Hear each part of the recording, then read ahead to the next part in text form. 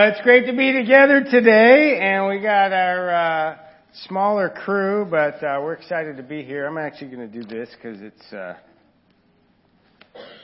smaller crew today, so we'll be closer. Daniel will be in the spitting zone now, so it's great to be here. A lot of us, if you're visiting with us, we're at the marriage retreat today, and if you weren't there, it's a great. All the classes will be up online. It was really one of the best retreats that we've been to, based on the teaching and just the David Bruce's perspective from a psychologist. And I would encourage you even to listen to it, even if you're not married, because it really, so much about being married is just about being good disciples, communicating, understanding yourself and others. And I mean, we learned a lot of things, and I think it gave me some great ideas for our Uplift ministry as well. As we're going into the new year, a lot of great ideas on how to talk about how to communicate, and talk about male-female relationships, about how to really build our lives in a great way. So I was really encouraged by that. And as we're getting started here today, this is our Veterans Weekend, so I really want to honor those who have served our country or are serving them to protect the freedoms that we enjoy. And if you are a veteran or a current member of service, please stand up so we can recognize you. Yeah! Yes. So thank you. Thank you for your service there, and this is a great weekend to really remember so many of you who have served in a great way. And one announcement that Richard did not get that's kind of new is that the Uplift Ministry, we're planning a 2019 retreat to kick off the year up in Idlewild, and it's going to be from January 4th to 6th. So you can mark your calendars there. We're going to go up. It includes 2 nights and 5 meals there, so from Friday dinner and through Sunday breakfast for $100 a piece. And if that's too much for you, please, we can talk to me and we can figure out a way you can maybe make some extra dollars to be able to go. It's going to be kind of our kickoff for the Uplift Ministry. We're going to invite people from Rancho and Riverside as well. And it's going to be a great time to be up in the hopefully cold and hopefully snow. That would be great. January up there, I think it's possible. So pray for snow, and that's going to be a lot of fun. But today I'm excited to talk about Jonah, the running prophet. And how many of you are runners out there? We have any runners? No runners? How many are not runners? Okay, well this sermon's not for you. No, just kidding. The kind of running that we're talking about, we've all done it, and we're all, so you'll be able to relate whether you're a runner or not. But you'll see why he's called that in a minute. But turn over to Jonah chapter 1, and we will kick it off reading in verse 1. It says, "The word of God came to Jonah, son of Amittai. Go to the great city of Nineveh and preach against it, because its wickedness has come up before me." But Jonah ran away from the Lord and headed for Tarshish. He went down to Joppa, where he found a ship bound for that port. After paying the fare, he went aboard and sailed for Tarshish to flee from the Lord. Then the Lord sent a great wind on the sea. Such a violent storm arose that the ship threatened to break up. All the sailors were afraid, and each cried out to his own God. And they threw the cargo into the sea to lighten the ship. But Jonah had gone below deck, where he lay down and fell into a deep sleep. So I don't know about you, but Jonah was not happy about the Lord's call. Right? And that's why he's called the running prophet, because when God wanted him to go this way, he ran the other way. And my point number 1 is a boat in a wind. Running from God. What God was asking Jonah was the equivalent of in the 40s, in the early 40s, for say you went to New York City and you found a Jewish person and you said, okay, now I want you to go and preach to Berlin. and the Nazis and have them to repent and turn to God, and and his response would be equivalent to the person from New York going to San Francisco and taking a boat to China. Right? God wants me to go this way, and I'm going to go as far away from where God wants me to go as possible because I don't want to preach to those people. Many people have called Jonah the reluctant prophet, but I don't know. He was even more than reluctant. He was the rebellious prophet, maybe. You know, God sent him to preach to the enemy city. They were pagans, and Assyria, and it was the capital of Assyria, the country that had taken over the whole world and was really not far away from taking over Israel as well. It was the largest city in the world. And many times when God tells us to do something, we can have the same response. Right? He tells us that it's great to, you know, if you're having a conflict with someone, to go and talk to them one-on-one and work it out. And sometimes that's the last thing that we want to do. And instead of doing that, we go and we tell all of our friends about how this person wronged us. Right? So we're going in the exact opposite direction. You know, He has given us our job as well, to go preach the word and make disciples of all nations in the world. Right? So He's given all of us that job to go and help other people know God, fall in love with Him, follow Him. And yet sometimes we're just like, hey, I don't want to do that. I'm not doing that. You know, that God wants me to go this way, but I'm going that way. I'm going to do my own thing. You know, so before we judge Jonah too much, we got to look at ourselves. You know, God calls us to do certain things, and our attitude towards that is revealed in how we obey and how we listen. And you can see where his attitude was. A couple interesting things. I love the picture of the donkey in the boat. I mean, that was pretty good. That's about where Jonah was at. You know, as long as there was smooth sailing, he was not too concerned about what God wanted him to do.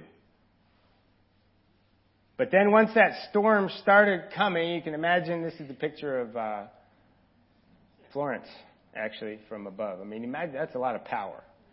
That storm starts building and the waves start coming and you get more, and then all these experienced sailors start getting a little concerned and they're looking around, and next thing you know, they're checking their charts or whatever they're doing, and then they start panicking too, and forget the journey, let's get all the stuff off the boat. They're throwing money overboard in the form of all their cargo. I mean, it's a big one. Now they're not so concerned about the business venture. They're concerned about their own lives. And it's interesting that it says, when you keep reading, that Jonah actually had told them even before they left that he was running away from God. You know, so he wasn't kind of accidentally running away from God. He was on purpose. I know God doesn't want me to do this, but I'm going to do it anyway. I'm going the other way. You know, even in his rebellious state, he was still giving glory to God. You know, he still had faith, but he wasn't putting it into practice. It's amazing what happened. Once the storm came, he started remembering, and everybody starts praying. That's kind of how we can be too. Smooth sailing, then the storm comes, and then we're panicking, and we're like, oh my gosh, we got to get serious, and then we start going back to what we should have been doing before, right? We start praying, and we start reaching out to God, and that was Jonah in an amazing way. Maybe today you're running from God. And running from God would be defined as, you know what He wants you to do, but you're not doing it. You're doing the opposite of what you know that He wants you to do. Sometimes we're just ignorant. We don't know what He wants us to do, and we're just kind of drifting. But sometimes we know, but we don't do. So hopefully that's not you, but some of us, we're probably doing that. You know, I know God wants me to do this. I know He wants me to take care of myself, but I just forget it. You know, we can be, you know, that way in the same way. Let's look at Jonah. Let's keep reading. In verse 13, we'll start in verse 13.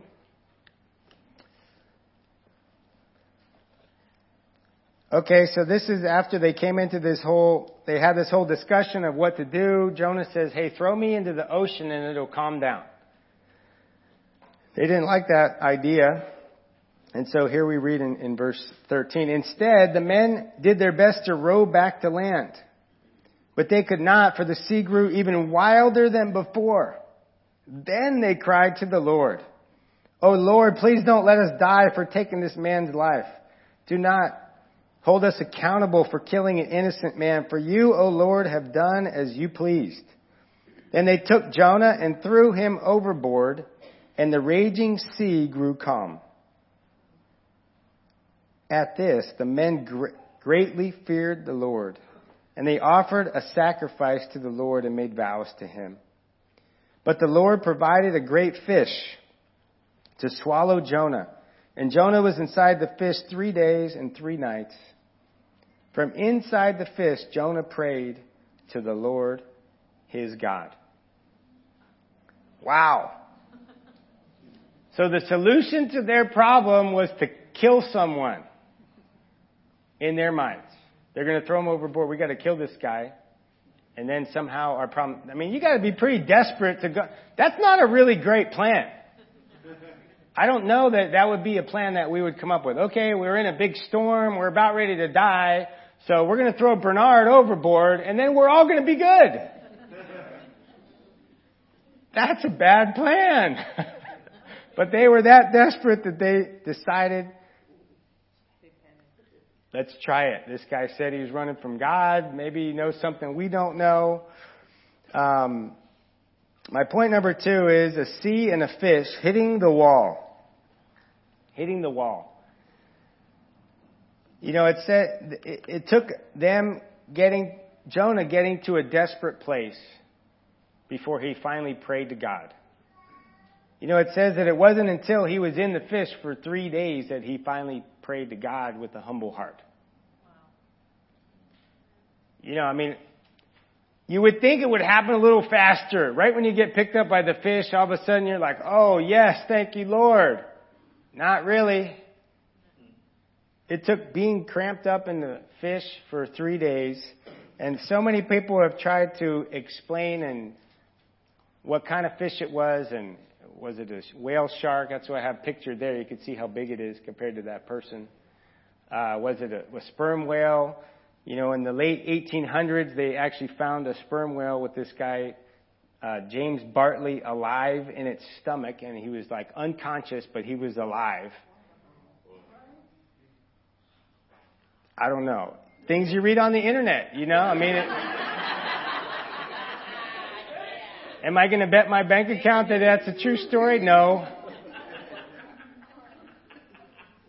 It says that God prepared a fish. Either God prepared a one-time fish. He made a special fish for this guy. You know, say he made a sperm whale and he just removed all the stuff that they used to eat plankton and just made a big old neck. I don't know. God prepared a fish. We'll just leave it at that, okay? And Jonah was saved. He found faith inside of a cramped, smelly, stinky stomach of a fish. You know, sometimes our faith, we got to hit the wall before we turn to God. We got to get where there's no hope. It's hopeless. We're out of options. We tried to row back to shore. It got worse. We tried throwing somebody overboard. Whatever we do, when we get desperate, do we turn to God, or do we continue to look to ourselves and our own wisdom and our own ideas and turn to people to tell us what to do and get advice from everybody under the sun? Sadly, for most of us, until we hit the wall, we don't pray to God. You know, maybe you're different than that. I know for me, I hit the wall a few times. Time after time after time after time. And I realized, you know, if I keep going, I'm going to hit this wall again. And each time you hit it a little bit harder and you wonder, I don't know if I'm going to make it through that next one. You know, that's where I was at. That's where Jonah was at too. And he finally prayed to God. And then it says that God, let me see where he says that. It says that God vomited Jonah onto dry land in verse 10. That's not a picture you really want to think about for too long, but I'm kind of making you think about it a little bit. Okay, I'll stop.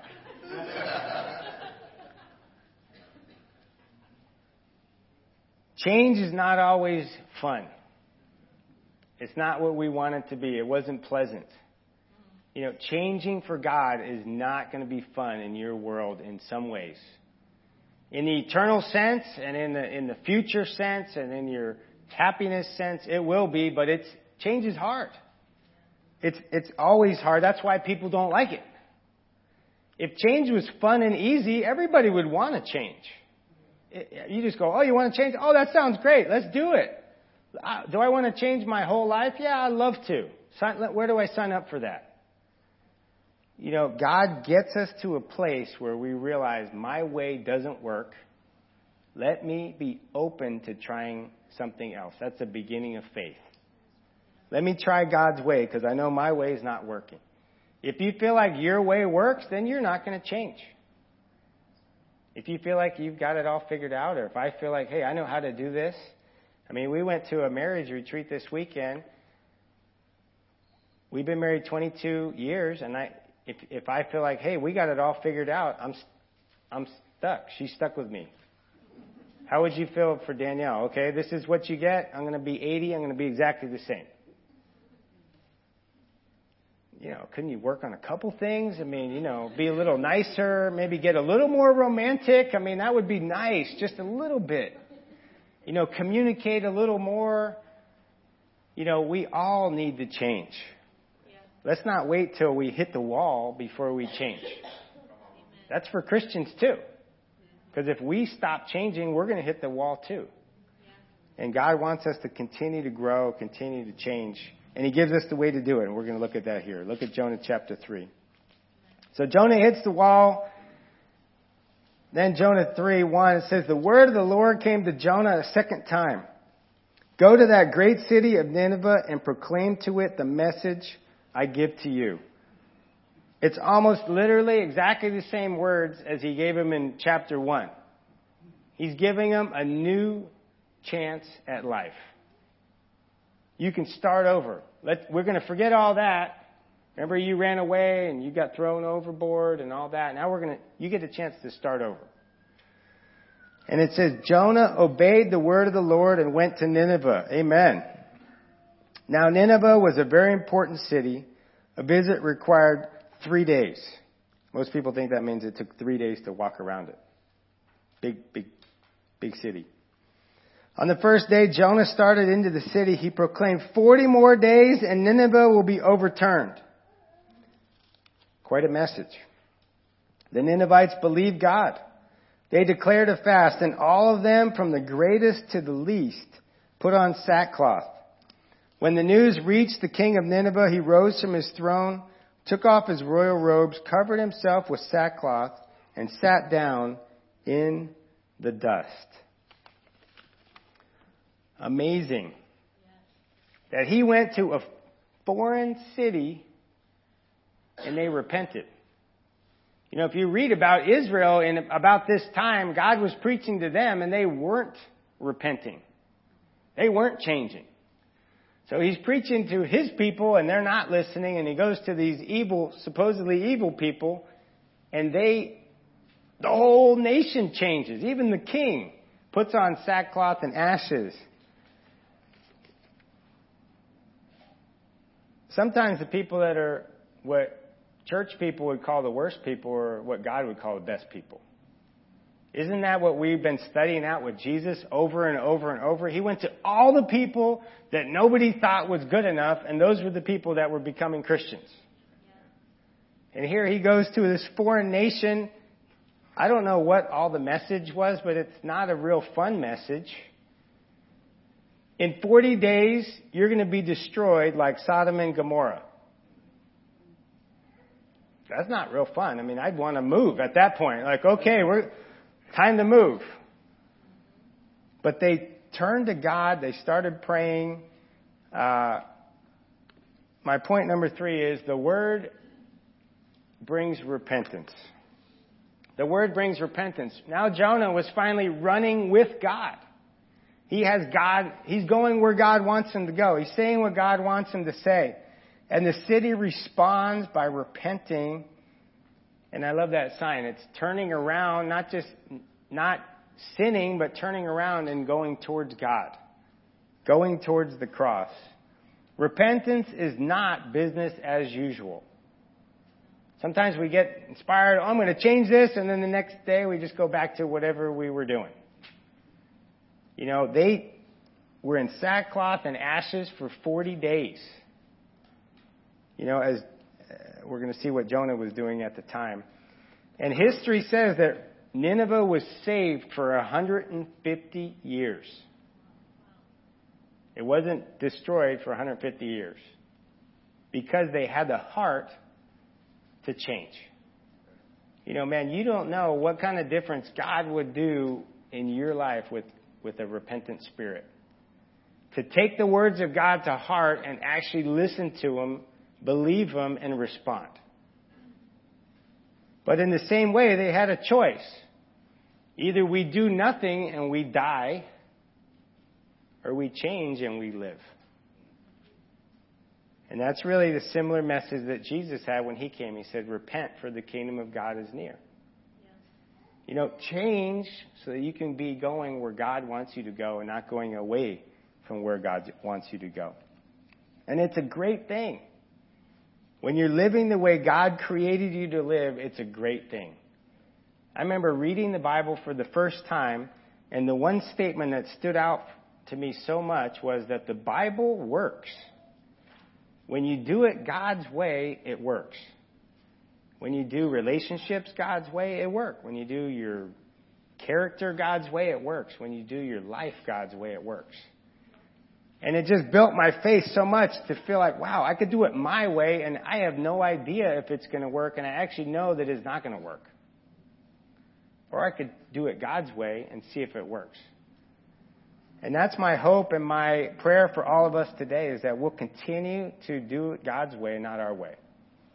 That we'll give God's way a chance again, that we'll always be changing. That however far we've come, we can always grow and be more of what God wants you to do.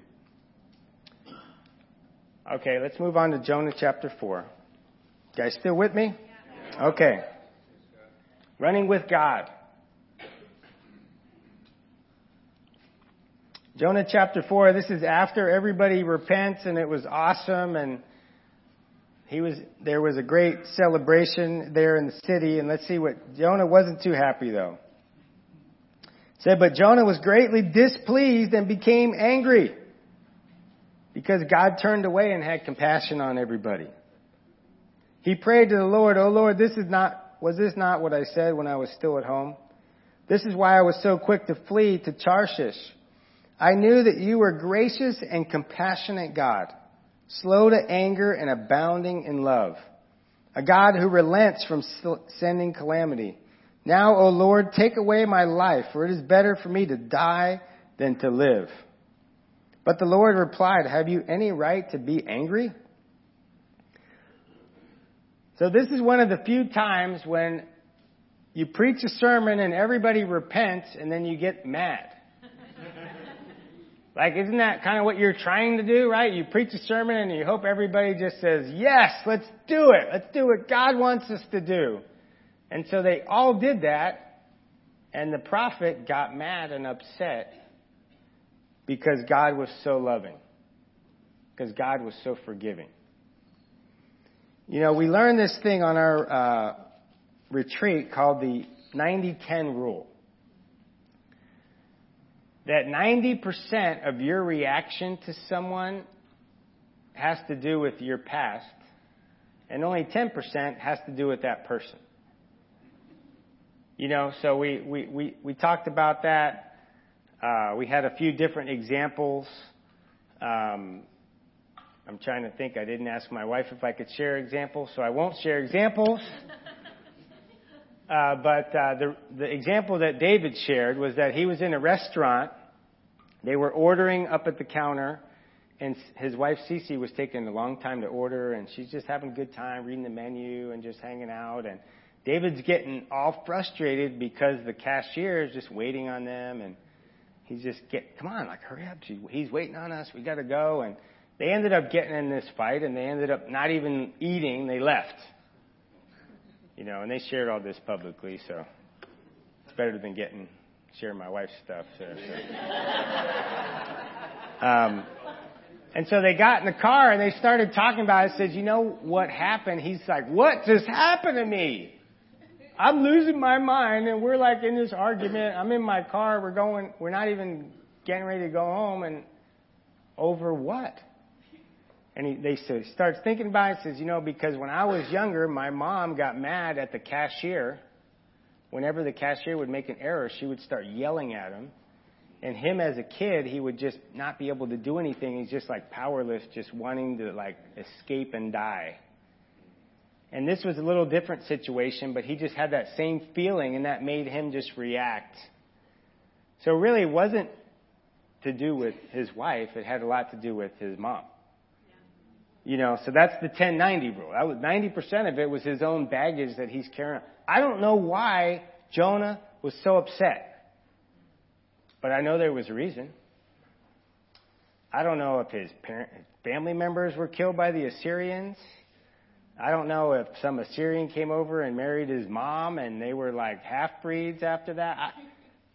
I don't know what. There was some issue that he hated these people with a passion. To the point where he'd rather them die and be lost than change. That's a lot of hate. If you're a preacher too.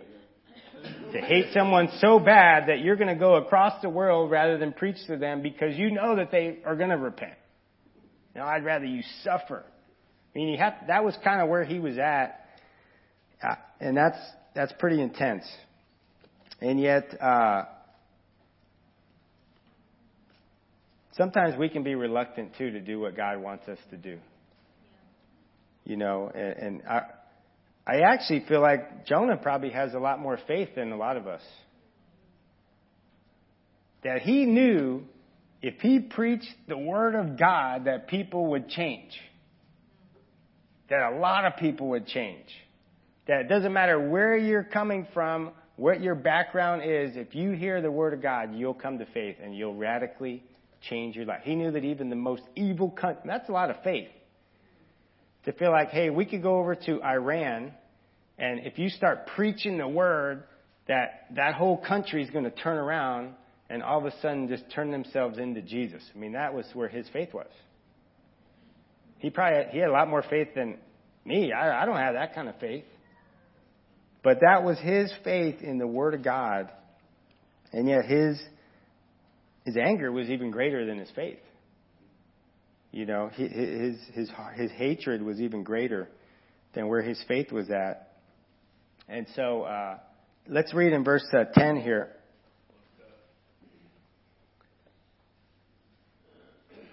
He says, but the Lord said, you have.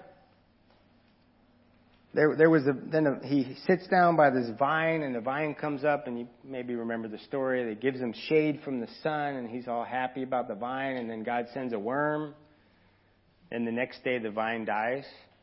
So there's a lot of miracles going on here. I mean, the vine grows up in one day and gives him shade, and then the worm eats it and it dies in the next day, and he's all unhappy with God again.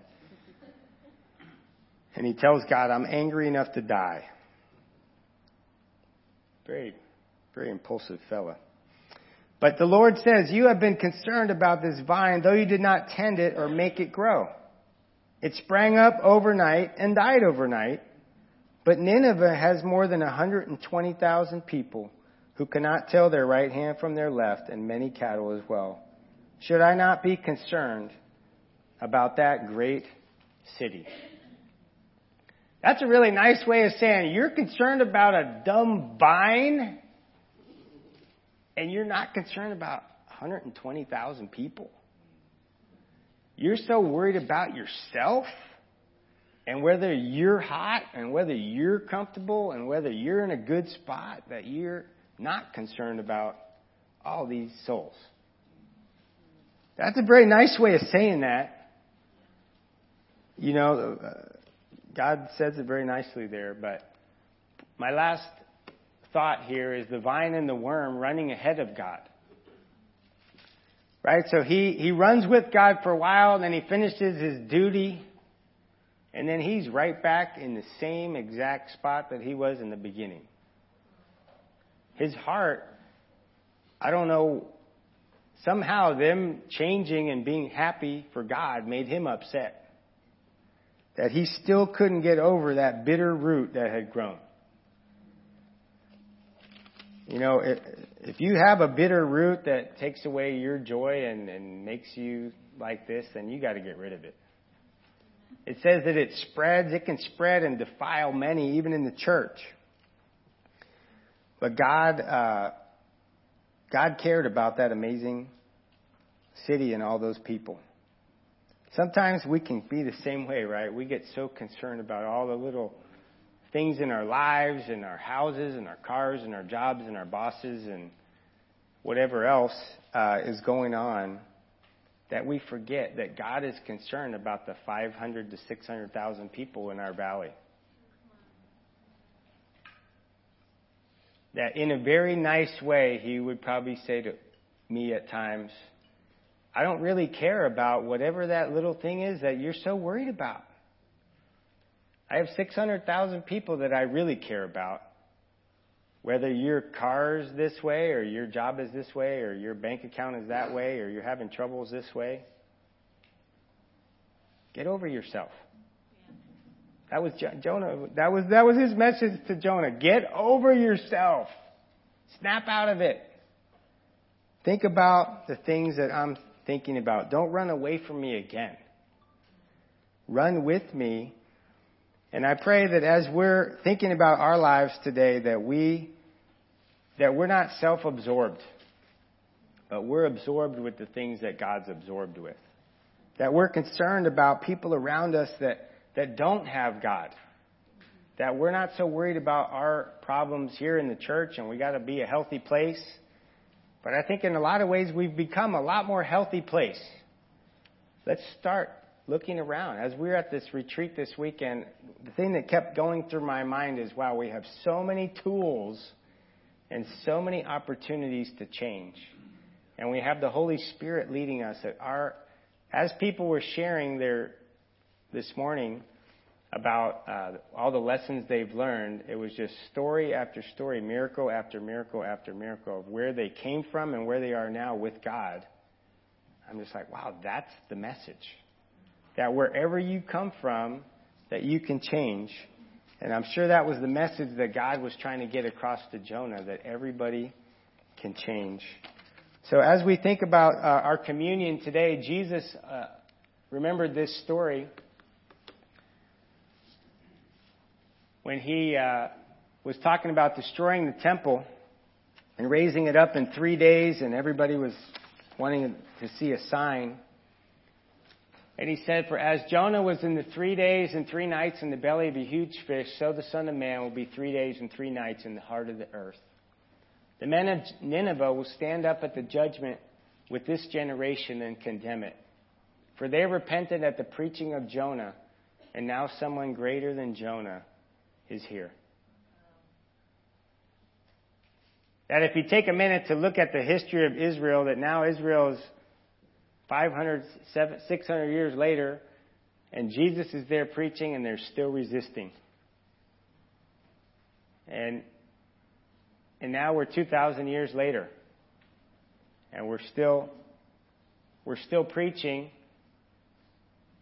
and the men of Nineveh will stand up against our generation too. They'll say, you know what, we heard the message and we repented. Man, that was great. What happened to you? And I'm not talking about you, but I'm talking about you as in our whole country, our whole world. You know, Jonah came and all we had was his message, just one person, and we changed. And we have the Bible, we have all these miracles in front of us, we have all the evidences, we have everything. And God wants us to change too. That I don't want our generation to stand in the same situation. And I love Jesus that he didn't sugarcoat it. You know, he told that to his people, his friends, his family members, his countrymen.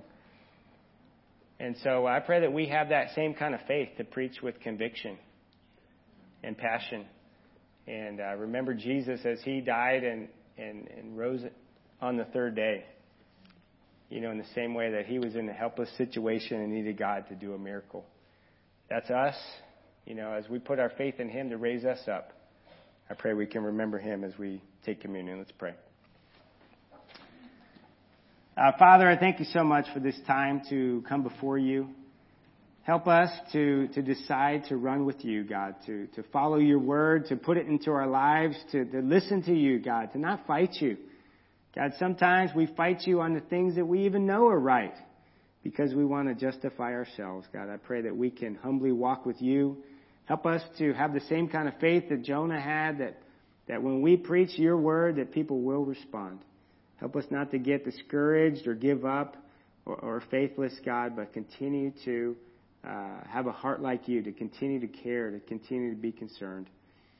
God, we love you. We thank you so much for Jesus and even mentioning this story, God, to know the miracles that happened and to know that he was going to go into the heart of the earth for 3 days. God, we're so grateful that you gave your best to die for us and to raise again, to give us a vision of where we get to head, even what Richard shared and the contribution, God, as a first fruit of those who rise from the dead. God, it's hard to imagine, but when we love you, when we put our trust and our life in you, when we've decided and committed our life to follow you, that you'll raise us up someday. God, we love you. We thank you for your Son. We pray in his name. Amen.